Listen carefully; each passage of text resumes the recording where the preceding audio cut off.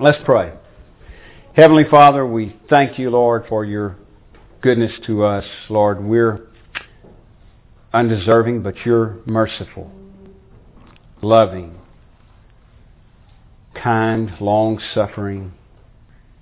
Lord, thank you that you do not deal with us according to our sins and our iniquities, which, as the psalmist said, have gone way over our head. There's nothing that we could render to you to make payment, to regain favor, to provide atonement. So Lord, we just want to acknowledge that it is simply by your grace, because of your love for us, that we are even able to have a relationship with you at all. And because of your grace, because of what Christ has done in our behalf, that we are even able to be here tonight and come before your throne of grace in prayer. And because of your grace that we have your word before us and that we're able to gather and study. Lord, we're thankful to you for all of these things. And we ask now that you bless the reading and the proclamation of your word. Grant clarity, grant accuracy, we pray. Grant understanding for all of us. And may it all work to bring glory and honor to your name. We ask it in Jesus' name. Amen. Amen. Verse 13. The Passover of the Jews was at hand, and Jesus went up to Jerusalem. In the temple he found those who were selling oxen and sheep and pigeons and the money changers sitting there. And making a whip of cords, he drove them all out of the temple with the sheep and oxen. And he poured out the coins of the money changers and overturned their tables. And he told those who sold the pigeons, "Take these things away. Do not make my Father's house a house of trade." His disciples remembered that it was written, "Zeal for your house will consume me." So Jesus said to him, "What sign do you show us for doing these things?" Jesus answered them, "Destroy this temple, and in 3 days I will raise it up." And the Jews then said, "It has taken 46 years to build this temple, and will you raise it up in 3 days?" But he was speaking about the temple of his body. When therefore he was raised from the dead, his disciples remembered that he had said this, and they believed the scripture and the word that Jesus had spoken. Okay, I'm going to stop there, even though there's only a little bit left in the chapter here, because I want to focus in on what is going on here. And again, this is what we'll be trying to highlight as we go through here. But John is picking signs and events, and obviously all to make a point, specific point. So as I said, we're going to see this recurring and reoccurring and reoccurring. But in the account we read this morning, if we interpret it correctly, then you've got something, an old way that served a purpose, but a temporary purpose. You know, the ceremonialism of the law. It's not that it was bad. In fact, it was good. I mean, it was God-given. It was given to the Israelites for a purpose. But now, its time is up. It was temporal. And it was intended to point to a greater reality, a superior reality, something better. All right? So that does seem like a sound interpretation to me for one reason, because this theme keeps on going in John's Gospel, and in other places it's like where we're fixing to see here. It's more obvious. It's not so obvious, I will admit, in the case of the water changing to wine, but it makes sense to me, and it is more obvious in these other places. So you've got the old way of ceremonialism, or whatever the case is, going to be different things we'll be looking at. But in the case with the water and the wine, that was the idea there. The ritualistic customs replaced by the fulfillment. The wine in that case, but representing the kingdom of God, representing faith through Jesus Christ. Now, it's changed a little bit here, but that theme is still the same. So here, John says it's the Passover of the Jews, and Jesus goes up to Jerusalem, and he walks into the temple, and this is the event that we all know of, is Jesus cleansing the temple, driving out the money changers. And I want to say a couple things here in case you've read this before and you're kind of scratching your head and wondering, wait a minute, I read this in Matthew, Mark, and Luke, different account, but apparently the same event, and it happens at the end of Jesus' ministry, right after the triumphant entry, when Jesus rides into Jerusalem on a donkey, right before he's crucified, less than a week before he's crucified. And, he walks into the temple and cleanses the temple. And here you are in John, and you're reading what appears to be the same event, and it is right up front. I mean, we've just seen his first sign, the beginning of his public ministry, rather than the end. And here he is walking into the temple and cleansing the temple. So, obviously, we're faced again with two possibilities. It could be that these are the same event, and they're just, given, they are given by different perspectives, from different perspectives by each writer. But it could be that the chronology is off, just because of the themes of their Gospels. And so they insert it in different places. I don't think that's the case, but that's possible. That's possible. The second possibility is he did it twice. And that's the one I lean more towards. In other words, he did it. In fact, that would again seem reasonable. He did it at the very beginning of his ministry, and then he did it again at the very end of his ministry.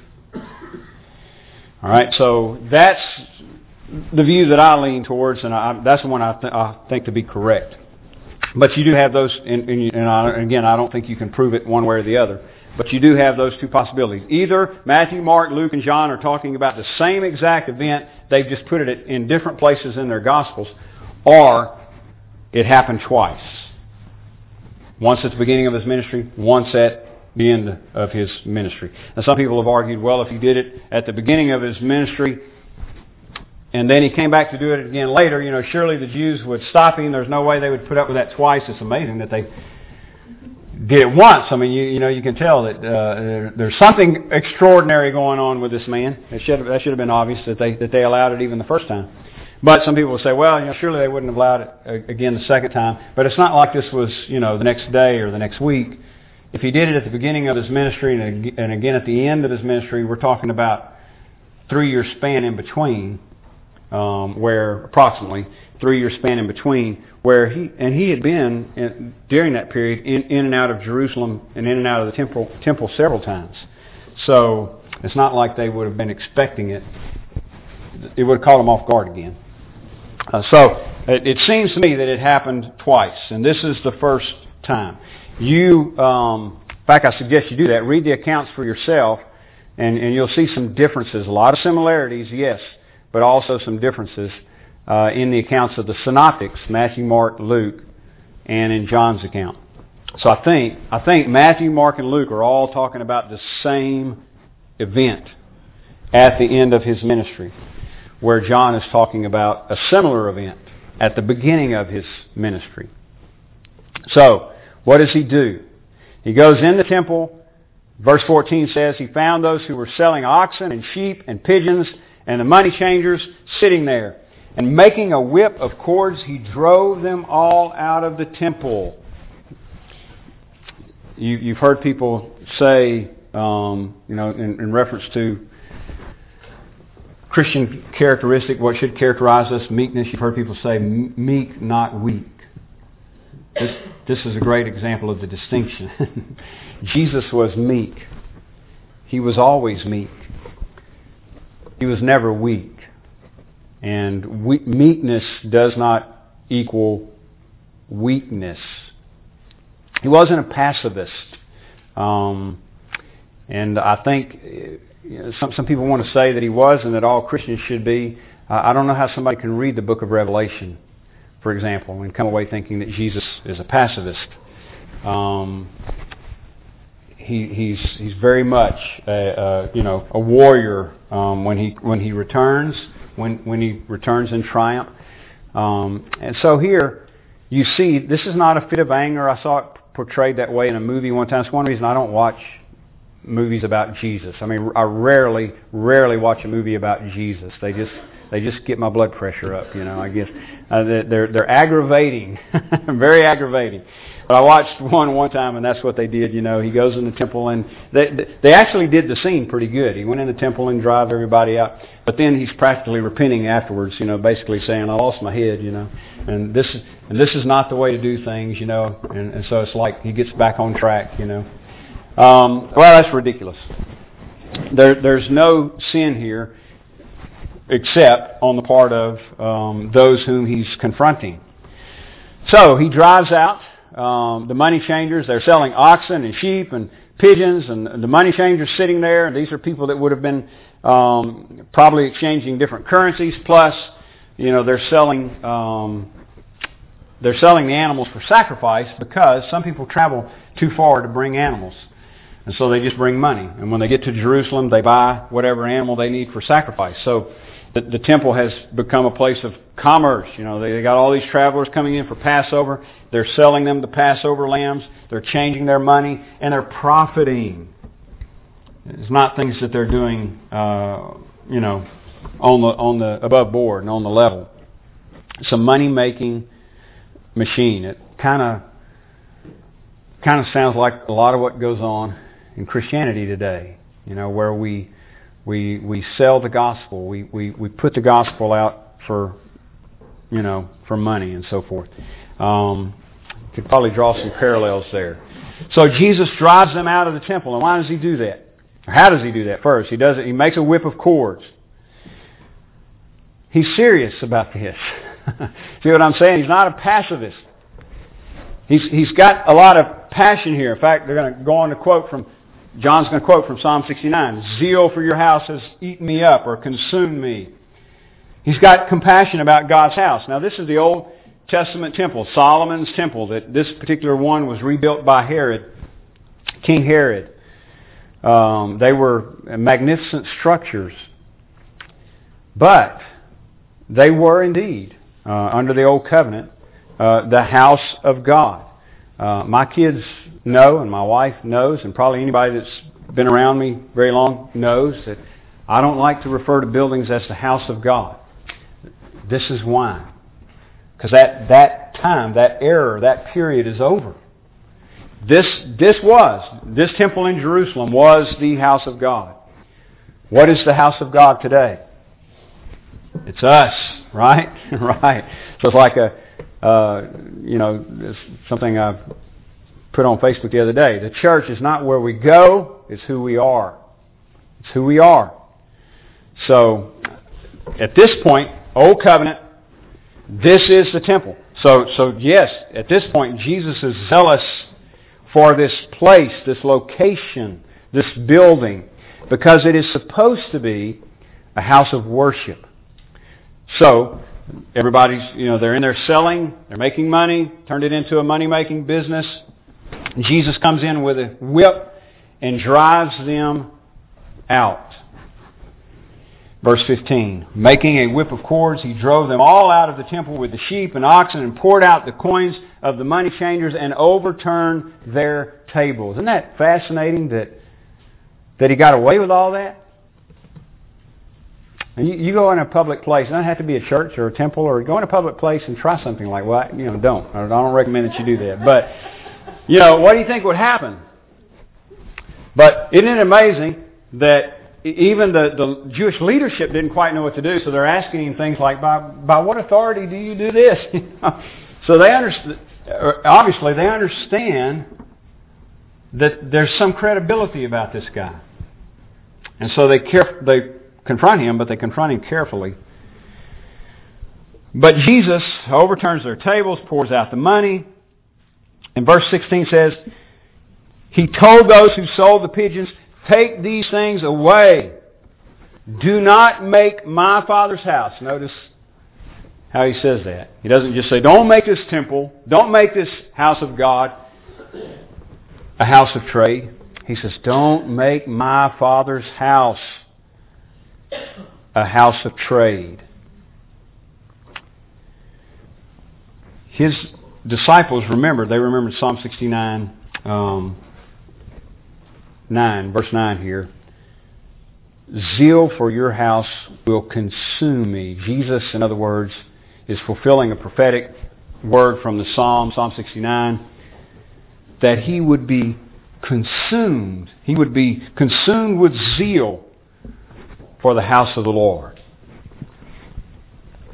Zealous for the house of the Lord. Now, he says, take these things away. Do not make my Father's house a house of trade. The other accounts I was talking about earlier that apparently happened late in his ministry, he says, he quotes from, or alludes to Isaiah 56:7 and Jeremiah 7:11, and he says, my house is supposed to be a house of prayer. My Father's house is supposed to be a house of prayer for all nations. But you've made it a den of thieves. So he's very zealous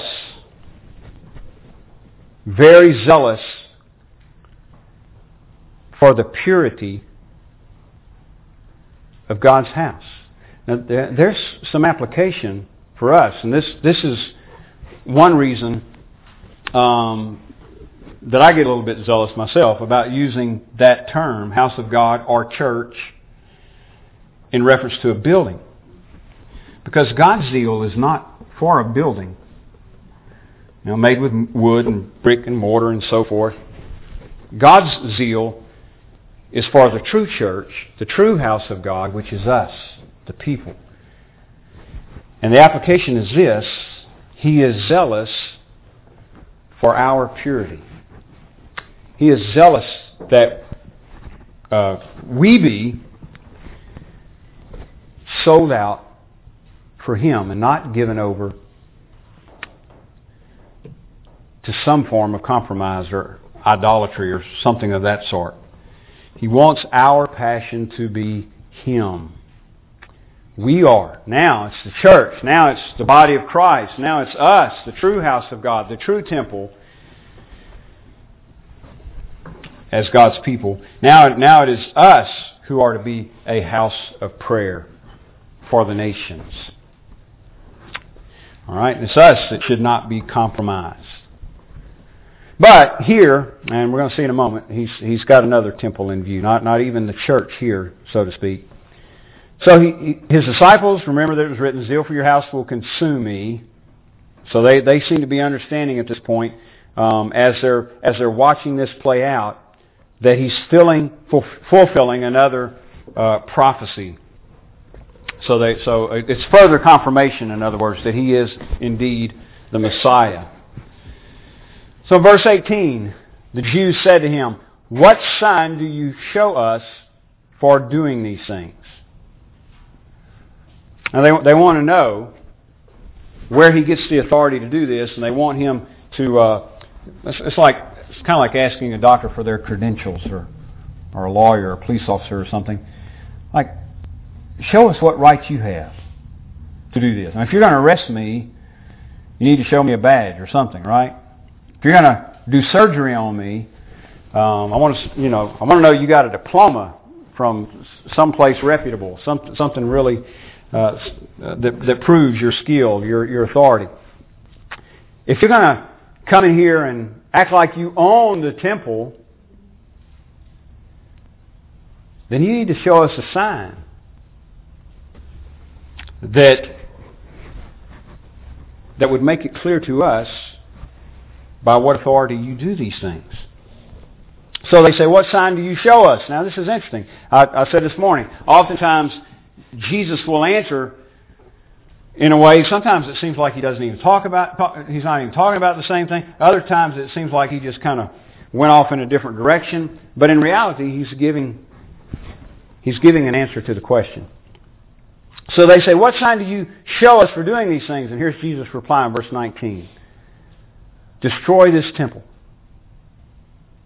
and in 3 days I will raise it up. Okay, now if you put yourself in their shoes, and here he is driving money changers out, overturning tables, and you come up to him and say, show us a sign. In other words, we're questioning your authority. Why are you doing these things? Why are you, quote, cleansing the temple? And he responds, destroy this temple, and in 3 days I'll raise it up. It doesn't sound like that answer goes with their question, does it? It doesn't sound like it answers their question. They didn't ask, how long would it take you to rebuild the temple? Could you rebuild the temple if we destroy it? And they're asking for a sign to prove his authority. Well, there's a couple things going on here. Number one, he's referring to his own body, himself, as the temple. That's what he means when he says destroy this temple. He's not talking about the building that he has just purged, essentially.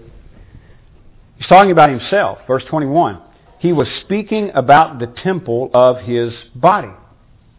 In other words, he said, destroy this temple and in 3 days I'll raise it. But he was talking about his body. Destroy my body and I will raise it up. So here we've got another scenario where Jesus is pitting the reality, a superior reality, over against something that is just supposed to point to that reality. And it's just like the water to wine. Their whole focus is on the old way, the temporary, the ceremonialism, which includes the temple worship. So when they think about meeting God, or when they think about worshiping God, or when they think about communion with God, it's all about the temple. Meaning the building that Jesus is running people out of. And what Jesus is doing is saying, there's a temple superior to this one. There's a temple superior to this one. And if you destroy this temple, the real temple, the superior temple, the temple of his body, he says, I'll raise it up in 3 days. So he's in his reply and making it known that he is greater than the building that they revere so highly, the building that he himself is zealous to purify. Now, if he understands that the building itself is just stone and mortar and so forth, and that it cannot literally house God, then why is he zealous for the purity of it? Well, I think a couple reasons. For one thing, right here, as we're reading John 2, they're still under the old dispensation. There's a transition beginning, but this is still Old Testament times. When you read Matthew, Mark, Luke, John, you're reading Old Testament until you get to the cross and the resurrection. Up until then, the the law is fully in effect in every sense that it is from Genesis to Malachi. So you're reading Old Testament. So the temple is the house of God. That is Solomon's temple, or here Herod's temple. It is the house of God. It is the place where the sacrifice is to be done. But there's another thing. It is supposed to point to the real temple. In other words, it just signifies a greater reality. Jesus Christ Himself. Or, and as I mentioned earlier, you could even say it points to the church, the body of Christ here on earth. So it should be pure as that which it signifies is pure, as that which it points to is pure. Again, application for us, right? The church as the body of Christ here on earth, as Christ's presence, so to speak, in the earth. We should reflect His purity, reflect His character, reflect His glory. And so even the Old Testament temple building, Jesus was zealous for the purity of it. Now, how much more do you think He's concerned with our purity? The church of the living God. So, He's talking about His own body. He says, destroy this temple and in 3 days I will raise it. Now I said there's a couple of things going on. First, I just mentioned, He's showing Himself to be the superior one, just like the wine showed the superiority of the kingdom over against the ritualism of the Old Covenant. Now He's showing Himself to be superior to the Old Testament temple.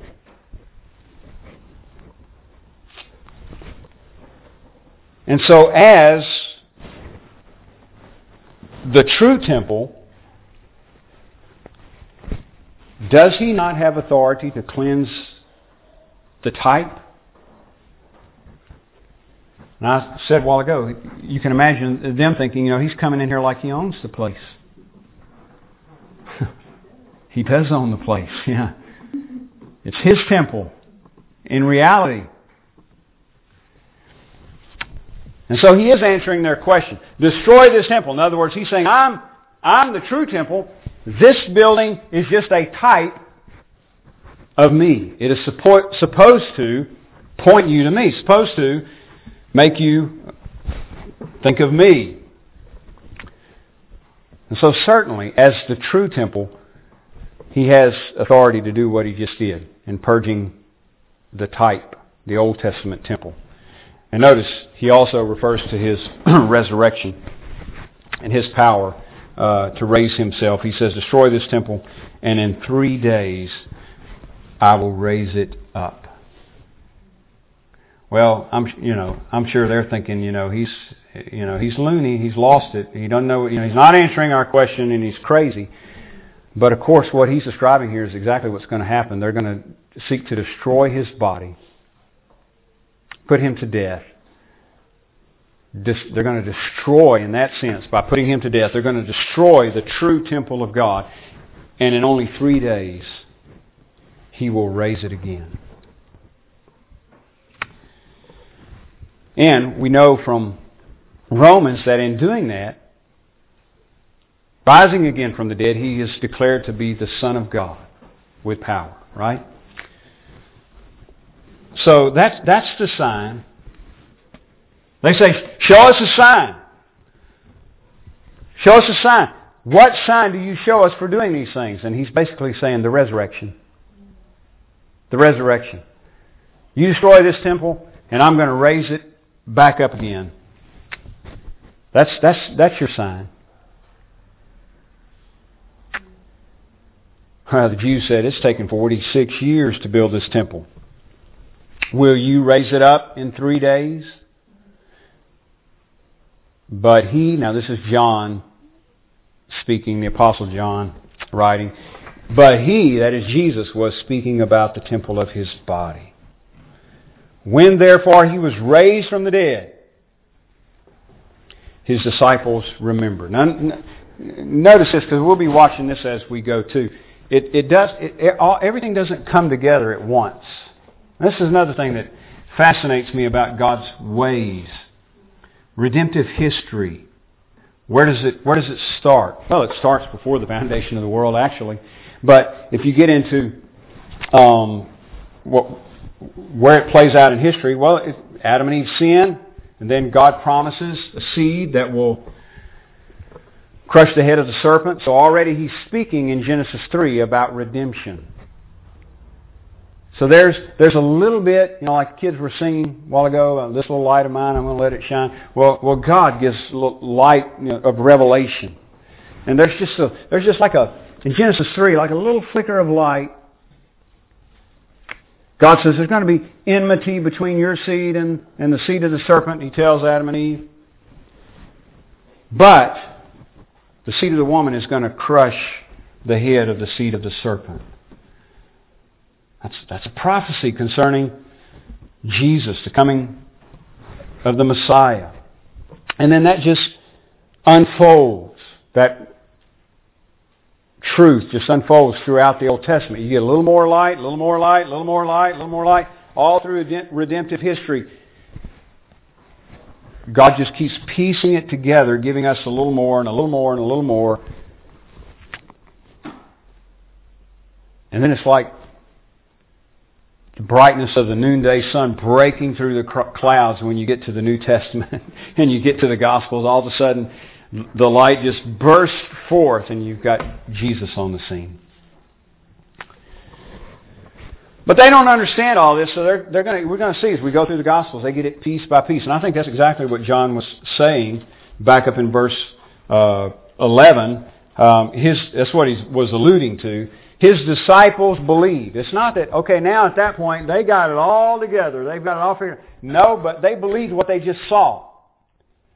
And they did see, when he changed the water to wine, they did see a glimpse of the glory of God in that. I mean, some of the servants, we don't know, but some of the servants might have thought he was a magician or something, but the disciples believed. The light that he gave, they embraced. And now he gives more. And it just little by little as you walk through the Gospels, and some fall away, but 12 remain, and some others remain as well. They keep on believing. So, they didn't get it all at once. In fact, this particular thing they didn't understand until after the resurrection. What John says in verse 21. He was speaking about the temple of his body, in verse 22 rather. When therefore he was raised from the dead, his disciples remembered that he said this. Now think about it. The Apostle John that's writing this, he was an eyewitness, more than likely, because he's probably the disciple back in chapter 1 that is not mentioned. He says there were two disciples that heard John say, "Behold the Lamb of God who takes away the sin of the world," and they followed him. And we know that one of them was Andrew. He doesn't tell us who the other one was. It was probably John. So he's probably an eyewitness here. So he's speaking from first-hand account. We heard these things, but we didn't understand until Jesus was actually raised from the dead. And then we remembered that he said this. And what does he say here? Once they remembered, they believed the Scripture and the Word that Jesus had spoken. Now, just a quick reminder before we dismiss. We'll go back to this key verse here. Chapter 20, verse 31.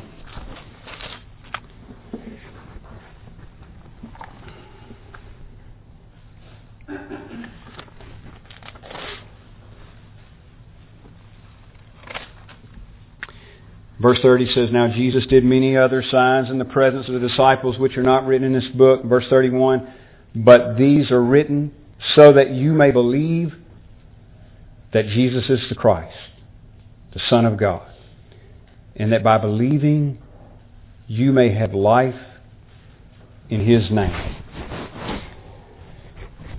Chapter 2, verse 22 says, "They believed the Scripture and the Word that Jesus had spoken." I think John, speaking of himself and of the other disciples there, and that's what he wants his readers to do. Believe and experience the life. Look, in a nutshell, with this contrast that Jesus makes with himself and the Old Testament temple, Herod's temple, in a nutshell, he's saying this. And again, there's going to be more to support this as we go along, especially in chapter 4. But he's essentially saying this. You have understood this to be the place where you meet God. And rightfully so, to some extent. God did manifest His presence in a unique way in the Old Testament tabernacle and in the Old Testament temple. He did command that the sacrifices be performed in the temple. But Jesus is saying, but now, the meeting place with God is me. It's not a building. It's not a particular location, like a particular city or a particular mountain. It's me. And you don't have to do incantations and you don't have to do ceremonial cleansing. You have to come to God through faith in the atoning work of Jesus Christ. Period. He's the wine that is superior to the water. He's the true temple that is superior to the temple of Herod. And there's going to be much more as we go through here. All right, would you stand and we'll pray and dismiss.